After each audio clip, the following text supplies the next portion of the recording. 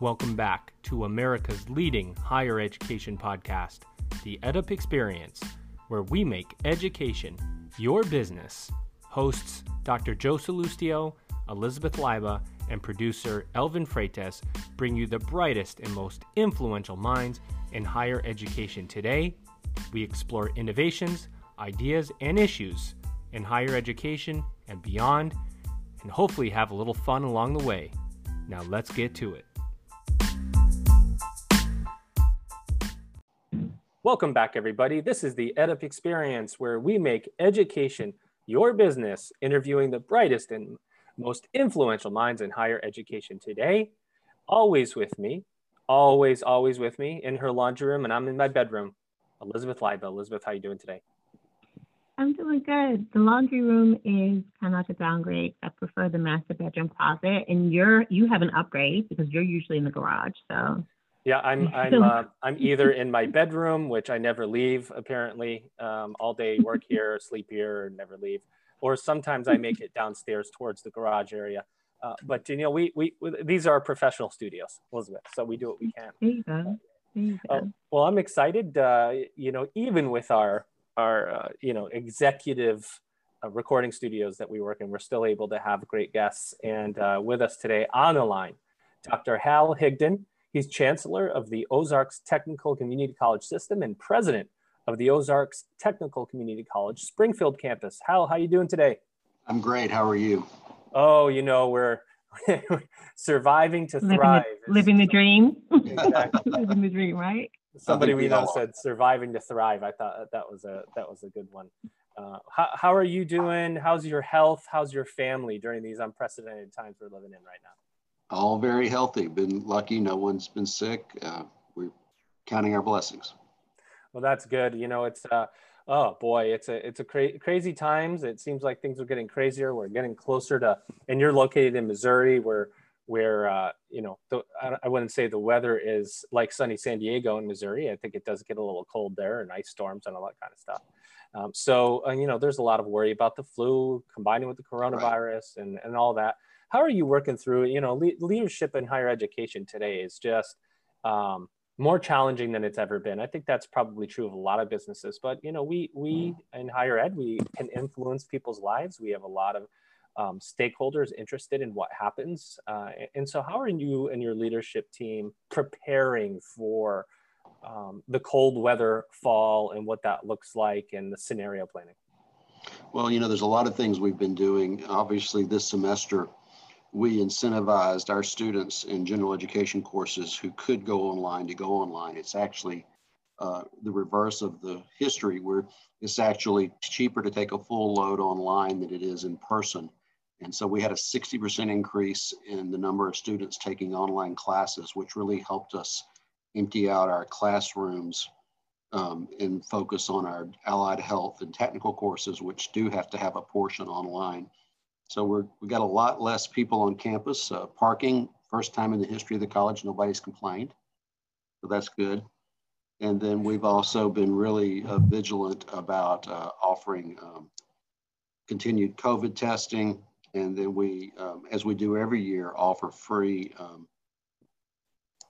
flu shots to all of our employees and our allied health students, and then working to get all of our employees and students flu shots, because the worst thing that could happen is to have the flu and COVID at the same time.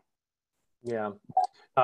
You know, it's interesting. It's funny that you say the thing about parking, because, you know, for anybody that has worked on a physical campus in higher ed, parking is always a complaint for the students.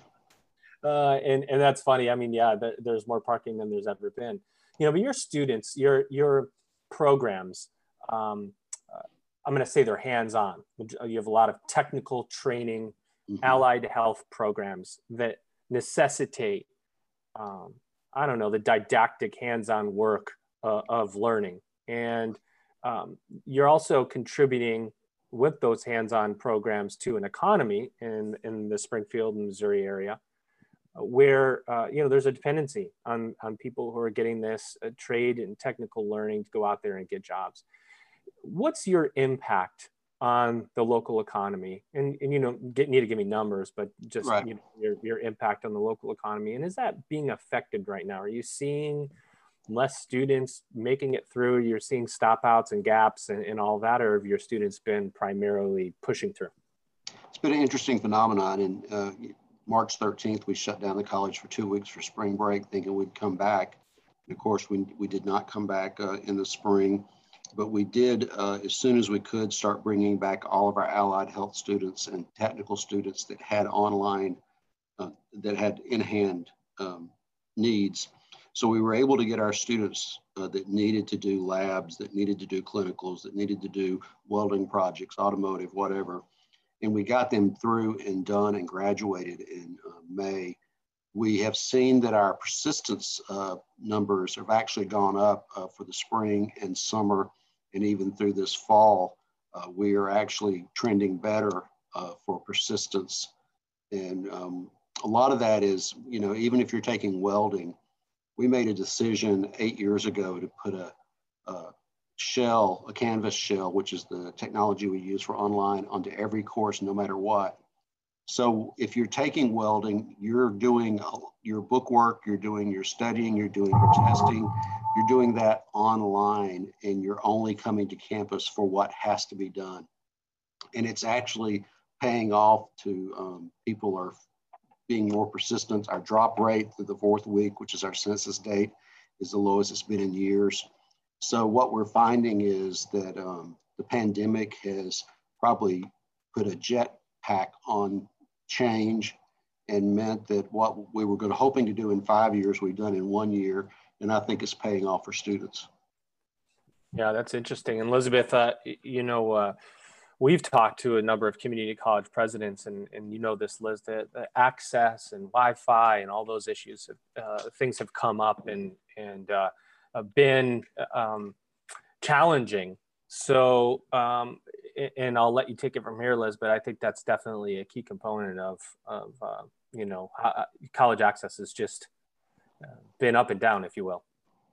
Yeah, absolutely. It's definitely a concern. And as a faculty member, I think one of the things I worry about with my students is just their ability to consistently access their Wi-Fi, balancing their work and parenting and all the other obligations that they have that have been ramped up because of everything that's happening with a lot of students that need to take care of kids that they're homeschooling and things like that. So let's drill down a little bit as far as what are some of the specific things and what would you recommend? What are some of the tips and strategies? Because you said that the persistence rate has gone up, which is really impressive. And I think a lot of schools would be kind of scratching their head like, wow, how did you accomplish that? So what are some of the things that you've done to support your students, and how do you manage to, you talked about Canvas, which is awesome, the idea of, and I love that because we had another college president maybe a couple months ago, right, Joe, where they had a lot of the career programs as well, and they did much the same thing. They had those, they had the shells already in place, so it really wasn't much of a pivot. It was more of them just really kind of letting the students transition, like you said, kind of put a jetpack on what they probably were going to do anyway. So give us a little bit more as far as, you know, what your student feedback has been, and maybe some tips about that, about what the strategy was and how you were able to be so effective with that. The first thing we did is through a suggestion of one of our lead team members, Dr. Abby Benz, is that we went back to the old days. We kind of went backwards and we started calling every student, every employee of the college, including me. We created a flow sheet. We created a script. We called 11,000 students in the spring multiple times. And you would call that student, you would either get them on the phone, you'd leave a message, whatever. And then you had a script with a flow chart that took to you. Do they need health issues? They have health issues. They have hunger issues. They have study issues. Do they need a hotspot? Do they have mental health issues? And we got such incredible feedback from our students that, you know, sometimes it was just, thank you so much for asking. But then sometimes it was, I need transportation. And we have, as most colleges do, we have a student emergency fund that about 80% of our faculty and staff contribute to. And we were able to also bring in some donors that helped with that fund. And we were able to get them the help they needed. Also, we bought a lot of hot spots and did that sort of thing. But what we really found was that calling campaign paid some dividends. We were up 14% in enrollment for summer. And everybody else in the area were having major drops. And I think that we had people who said, you know, they care about me, they have my back, and we worked through their issues. We also expanded the time for live chat till 10 p.m. every night. Our average age of student is 20. We have a very traditional age student right now in the history of our college, and they're late nighters. So, you know, we have chat bot for after 10, but till 10 p.m. we had live chat where people are there to really help you. So that persistence, I think, has been that they are connected. And then we're also in the beginning of a new process with our embedded advisors, so that you get the same advisor the day you put an application in that stays with you to graduation, and you don't get shuttled from admissions to financial aid to the business office. You have one point of contact, and we started that this year. We were going to do it partially, and we went ahead and did it for all of our tech ed and our branch campuses, and we'll be doing our main campus next year. And all those things, it's about relationships. You know, we say in philanthropy, you don't give for causes, you give for relationships. And I think education is the same way. So, you know, while the rest of higher ed is down, we were looking at our numbers through this morning. We're up 1% over last year, and we budgeted to be down 10%. Wow. That. Let me jump in with a quick question there.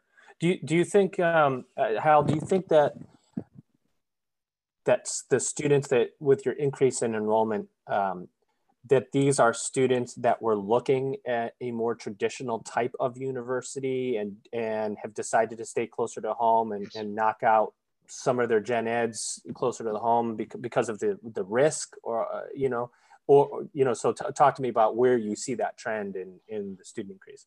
Well, the trend is interesting. Our allied health programs don't grow because they're full. So they're static. General education was up dramatically, which is your academic transfer. And we're actually down in tech ed, which is a result of two things. One, we've had to reduce the number of people in a classroom. There's only so many people that can be in an automotive shop, social distancing, even with masking. So we're down in the career paths, which goes to a question you had earlier about economic input.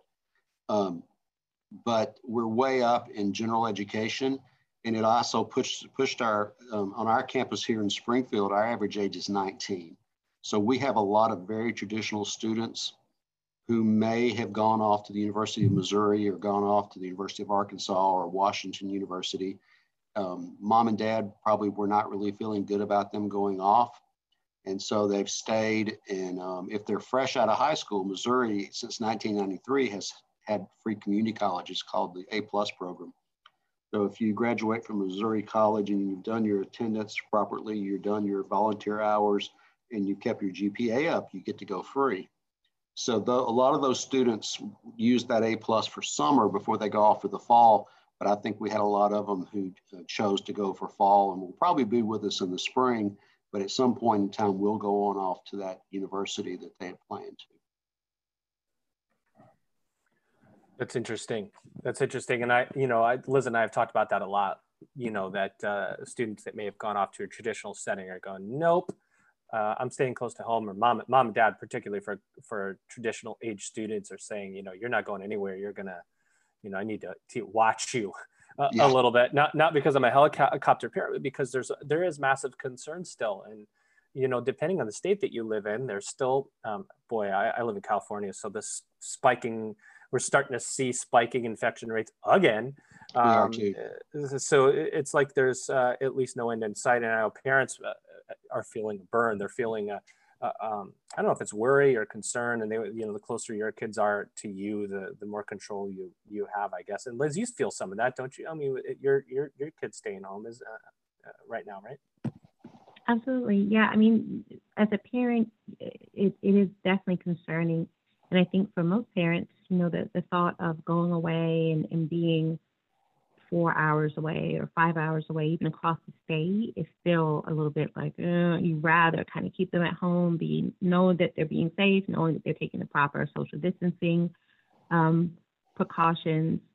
Another question, I guess, would be as far as the technology aspects of it. And I wanted to really commend you guys for that personalized touch, because as a faculty member, I'm always thinking in terms of retention. And because I work in instructional design, I work for the online program, we constantly are being asked, and I share this frustration sometimes with Joe, and he laughs at me, but we're constantly being asked, well, what technology, what apps, what things can we do, what whiz-bang fireworks can we have coming out of the platform to engage the students?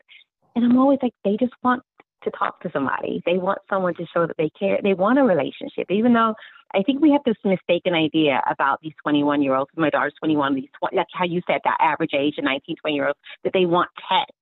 And they do. They love technology. But at the heart of it, I loved what you said, and that's so salient, that the students really said, hey, I'm just glad that you reached out and I felt like you cared. And I think that's so important when you're kind of trying to develop that nurturing environment for an 18 to 24-year-old that's still just trying to navigate the world and try to figure things out, just letting them know. And I think sometimes we get in the habit of like, you're 18, you're an adult, get out there and fend for yourself. But they're still, technically, I think when I look at my daughter, I mean, she's still very immature. Some of us are still immature in our 50s. So Exactly. So just imagine a 21-year-old is still trying to figure out how to even just be on their own. So I really commend you guys for that. And I think that's a really huge takeaway that I think a lot of schools really need to kind of like listen to, because I think we're thinking about pivoting to online and all the technology. How do you foresee this working its way into a part of how you will strategize moving forward? Do you feel like online is going to be a bigger part of your strategy? Do you feel like things will go back to normal maybe in the next 6 months? What are your thoughts about that? Or are things still a little bit more up in the air as far as the planning?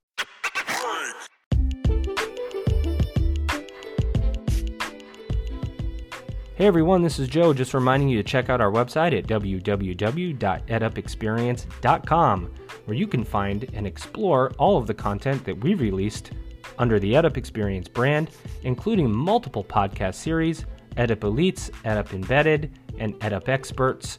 You can also suggest topics or guests for our podcast. Then head over to YouTube, check out our channel, The Edup Experience, and you're going to find that my amazing co-host, Elizabeth Leiba, has started a new web series called Edup Unplugged, where she talks about racism in America with special guests coming on that web series. We've got a lot going on at The Edup Experience. Again, check out our website at www.edupexperience.com. Now let's get back to our guest. I actually don't think anything will go back to normal. We had students who were forced online on March 13th who thought they would hate it, who found out, you know what, it's not so bad. And we were already with this traditional age group. Most of them were taking some hours seated, some hours online. Right. I think what we've done is created a whole new group of digital learners. And of course, we serve students, 50% of our students are Pell eligible. So that means 50% of them are probably working 1 or 2 jobs. And by taking a couple of classes or all my classes that are available online, that makes keeping a job or multiple jobs much easier. And even if you're in a program like welding, and instead of going every day and physically welding, and some of that would be classroom instruction. If you're doing the classroom instruction online, then maybe I'm only going to school 2 days a week rather than 5 days a week or something like that. So I think what we've done, and I said we put on a jetpack, change has come to us in such a fast way. I don't think we'll ever go back. I do think the reason that we are up when some of our cohorts, like in St. Louis and Kansas City, they're down 14, 15%. They went all online except for essential courses. And people voted not to go online. They wanted the option of in-person. And so I think what I see is a community college has always been a little bit of a buffet. You know, you had technical, you had allied health, you had workforce, you had gen ed. Well, also modalities. We're going to continue to have traditional seated, but more enhanced. So they're really hybrid. And then we'll have all online. But I think nothing goes back to normal. And of course, you know, earlier I was asked, and I forgot to answer about our economic impact. You know, we did an economic impact study by a national firm just a few years ago. Our economic impact is about $250 million a year to our region, because we have over 40 technical and allied health programs that feed basically the industry and the healthcare of this area. The concern I have right now is the decrease in number of students across the state of Missouri who are in technical programs during this COVID time. And we're in a boom economy in Southwest Missouri. Our major manufacturers are advertising on the NFL games on Sunday, come out and, you know, come to workforce. So we have a real need for skilled workforce at a very time we're seeing a decrease in the number of students going into those fields. Wow, that's like mind blowing, even thinking about that and all the impact and all of the jobs and all of the students and the economy and just the state in general. But it sounds like you've been able to navigate a middle ground that works for the students and gives them the ability to still maintain all of their other responsibilities and pursue their future career goals. So that's definitely a good thing, a silver lining that's come out of this situation. The main thing we try to keep in mind is we don't have a homogeneous student. The student is not a 20-year-old female from an upper middle class family. It is that, but it's also the 28-year-old who just now got his life together and is coming back to school. And then it's a lot of students who are first generation. We have a huge number of first generation college students. And as one who was a first generation college student myself in the 80s, that's a scary proposition. So, you know, I think we have to be really careful and not put our students in silos, just like we shouldn't put our employees in silos, which we're trying to get rid of silos as fast as we can. Oh, well, Hal, that's interesting. Talk about that a little bit, but talk about silos and eliminating silos. And are you talking about that internally at the functional structure of your community college? Is that what you're indicating? Talk to me about that. Why the silos exist in your opinion and how you're breaking down those barriers. Because I think if there's one thing that we're really good at in higher ed, it's siloing. It is. You know, so give us your insight. Well, right after I came here, we were located next to a grain silo, giant, hundreds of thousands of square feet. And we bought it and tore it down. And I said, that's the first silo we've torn down. Now we need to tear down some that you can't see. I like that. And we really see siloing even inside our student affairs area. You know, financial aid is here, advising is here, admissions here, the registrar is here. So our student success redesign that we're engaged in now, and we just did a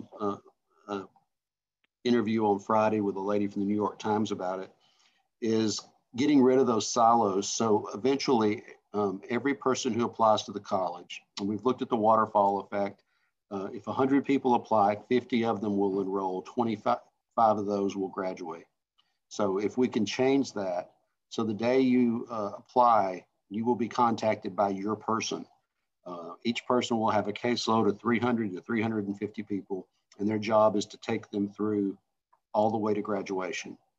And they're not going to be, they don't work for student services, they don't work for finance, they don't work for academic affairs. They're completely separate.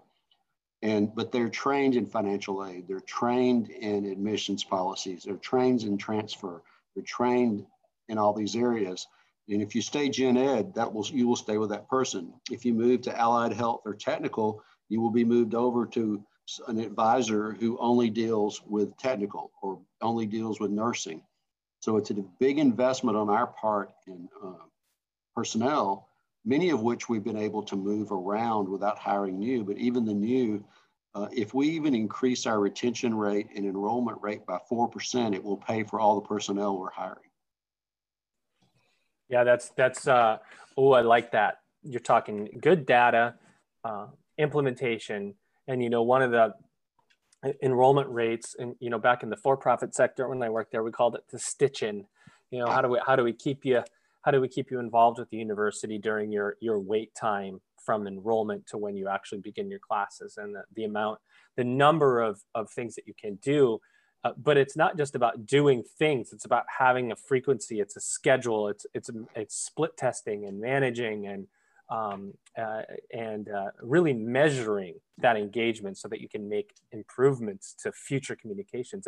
And to your point, it's interesting that one of the things that I've heard different universities have tried it and toyed with it, and nobody's really gotten it all the way right, as the whole Marriott rewards model. Yes. Right. Where if you're a platinum or titanium, I don't even know what it is now, member with Marriott Rewards, when you call a phone number, you get somebody that has all of your information. Hey, I happen to be a platinum member, and I call, it's like, hey, Joe, how you doing today?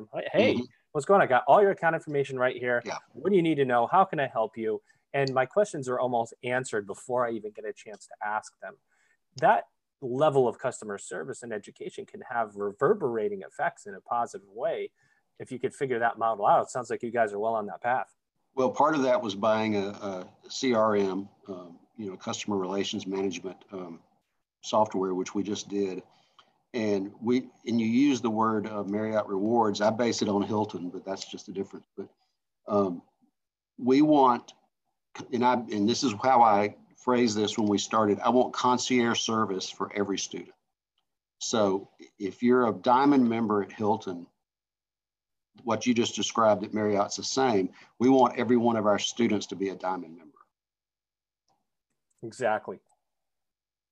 Yeah. And we learned from the private. I mean, I'm the biggest critic of some of the for-profits, but the thing they did really well, and we used to secret shop them. You called one of those, and they called you back the next day. They stayed with you. They were really good at getting you in, processed, and in contact. And we poo-poo the for-profit sector, but there's a lot we can learn from them in the way they treated students, other than the cost and other variables. Yeah, and you know what? The innovation from the for-profit sector, as somebody who worked there, was applying business models to education, right? In a way that, customer response, customer service. And, one of the to your point, one of the methodologies that really separated for-profit from nonprofit at that time was the idea of passive versus active recruitment. When somebody suggested that somebody was interested in your college, you actively reached out, you actively kept in touch with them, you actively recruited them versus sitting back and waiting for somebody to apply and move through the process. And nonprofits and community colleges and really in public universities are looking more towards active recruitment, simply because competition is going to heat up. I mean, the student demographics and declining, age of students over the next 5 years, not declining age. Boy, I'd love to have declining age, but the number of college age students will decline. Have you thought about that from your Yes. level of what's that look like for you in terms of strategic planning for the future? 2026 is a cliff in Missouri. Right. There's going to be a huge decrease in the number of high school seniors. We're already seeing the public and private universities who used to be highly selective, they're now more selective. That were selective are becoming moderately selective. Moderately selective are basically coming open admission. With COVID, a lot of them have used the excuse of doing away with ACT and SAT because of COVID, but it's also a strategy because we're seeing students who would not have gotten into XYZ university 5 years ago getting in. So what has happened is the universities at the very top are becoming a little more flexible. The ones in the middle are becoming more like four-year community colleges. So we're always going to have a better price point, but our point is we want to give them a better experience. I tell every student I meet, I want to get you in as quickly and as efficiently as possible, and I want to get you out of here as quickly and efficiently as possible. Every semester you stay here longer than you should cost you money and opportunity. It also costs you money in cash. And if you're doing student loans, it's it's going to cost you money. So our idea is to become the place where we're not a traditional university. We don't have dorms. We don't have athletics. We don't plan to. We're here to teach you and get you going on to a university or on to a career. And I think that is the future. And that's really what the for-profits did well as well. And the other thing is we've got to be plugged into our local economy. We can't have programs that don't have jobs on the other end. When we look at our 180-day follow-up after graduation, we want to keep that 92 to 94% employed in the region. That is extremely important to us. And your reputation is more important in recruitment than active recruitment.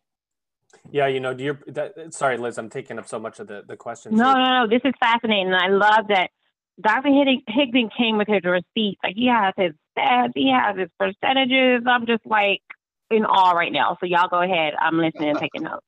Well, you know, you said something that I'm glad you said it, because I've kind of been waiting for somebody to bring it up, and this is my soapbox moment here. If you work in enrollment or marketing, a lot of times anything your school does, or let's just say exclusive schools, the way that you became exclusive, besides reputations and huge endowments over the years, and you could say research universities, all this stuff, is because you limit your enrollment, right? You take the top 3%, 5%, and the more students you turn away, the higher your reputation goes.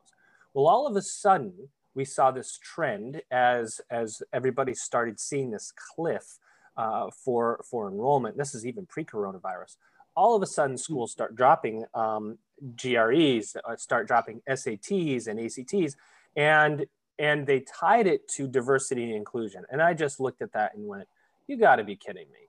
Like, anybody who actually works internally knows that you're having enrollment problems. You're looking at enrollment issues, and so you're dropping your testing to widen your funnel of applicants. Okay, you could talk about diversity and inclusion too. And Liz, you might disagree with me. You're really in the world here. But I just went, you don't just all of a sudden decide that you're lacking diversity and inclusion and you drop your testing. That just doesn't happen that fast. You drop it because you're trying to widen your funnel. You're the first person, Hal, that's kind of brought that up. And to your point, everybody is looking to widen their top end of their funnel in terms of applicants to stay relevant. Well, you're going to have to stay in business. And of course, I grew up in a family business. My undergrad is in business from the University of Alabama. So I gave my State of the College address last Friday via video, and I joked, I know the faculty are tired of hearing me talk about finance, but without finance, we don't stay open. And what I really see is the next 5 years, we're going to see hundreds of schools either merge or go out of business. And because frankly, there is not the population. If you're state supported, show me a state that's really investing in higher education in a greater way. Our school is the lowest funded community college in the state because our state funding formula is based on where you were in 1993, and we weren't born until 1990. So 75% of our revenue is tuition. So we work more like a private, but in reality, my board likes to say we run like a business. And a faculty member would often say, we're not a business. Well, if a business is successful, it's because financially, it's because their product is good. And I look at what we do is, number one, we're serving the community with the programs they need. Number two, we're serving our students. If we do it well, we do it efficiently, and we build a reputation that brings more students in, then we're going to be successful financially. Of all the colleges in Missouri, I think we're the only one this year that went into spring and summer. We did not furlough a single student. We did not cut a program. We did not lay off an employee. We even kept our part-time students working during the summer. We even had them painting and doing everything else. And we're actually investing in employees right now where everybody else is cutting back. And I think that's because we understand the business model. And the business model is not giving away grades. It's bringing students in, letting them learn, helping them learn, and getting them successful.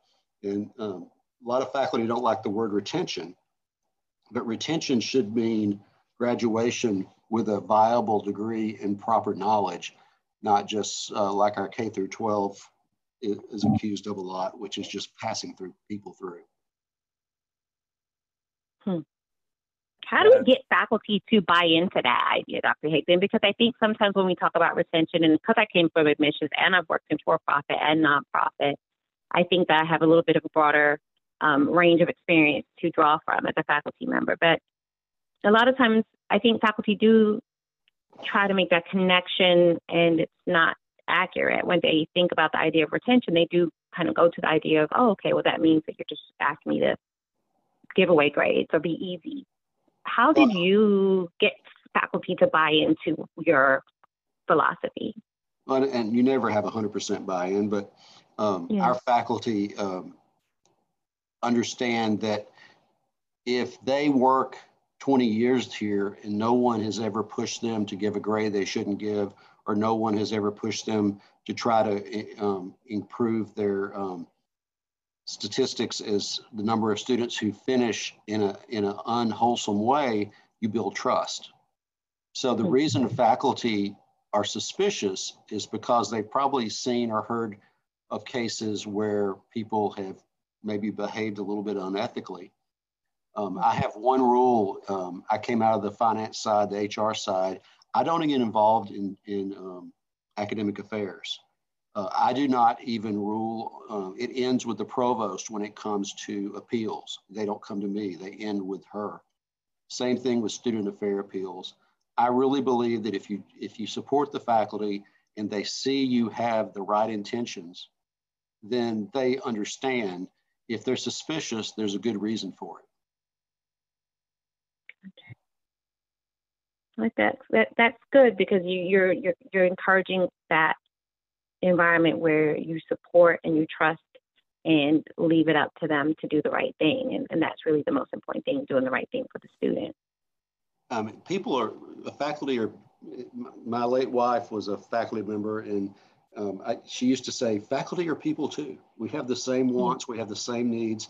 Faculty need to feel supported. They need to feel empowered. They need to know that you've got their back. You know, when I have an angry parent who makes their way to me, 99.9% of the time, there's a student who hasn't told the parent the right story, the true story. And no, students don't tell the truth. Yeah, and so, you know, in my faculty and our faculty, the provost, they know that she and I have their back. Now, if they did something wrong, we're going to deal with it. But the fact is, the faculty have to know that I will fight as hard for them as I would any student. And I would fight as hard for them as I would if it was my family member. And if you build that trust, faculty can do amazing things, but it only takes one bad incident to lose that trust. For sure. Yeah, well said.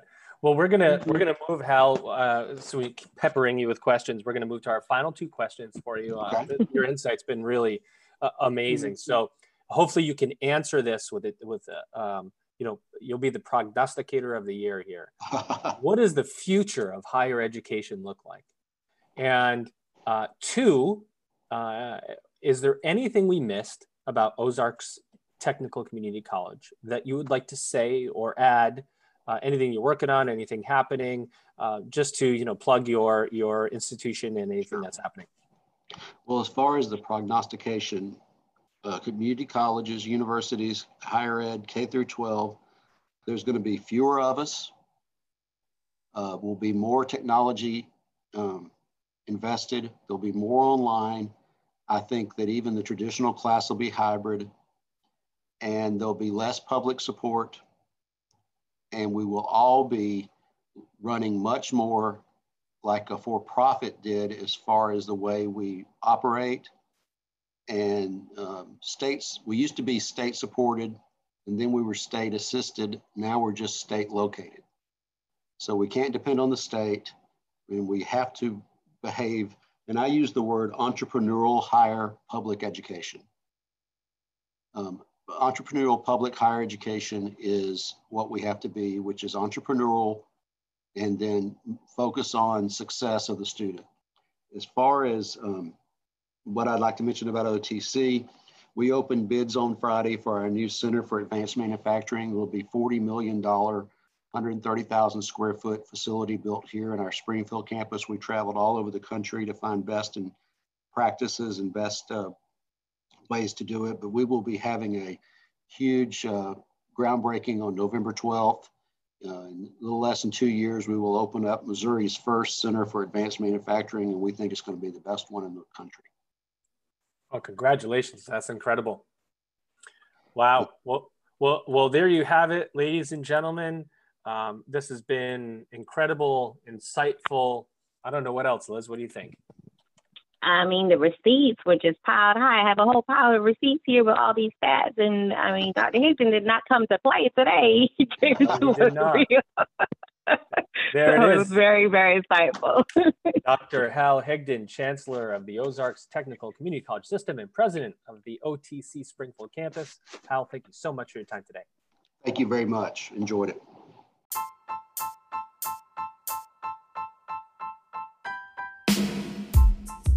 Hope you enjoyed that episode. To learn more about the EdUp Experience, please visit edupexperience.com. And if you want to be in on the live recordings, please sign up for our email list.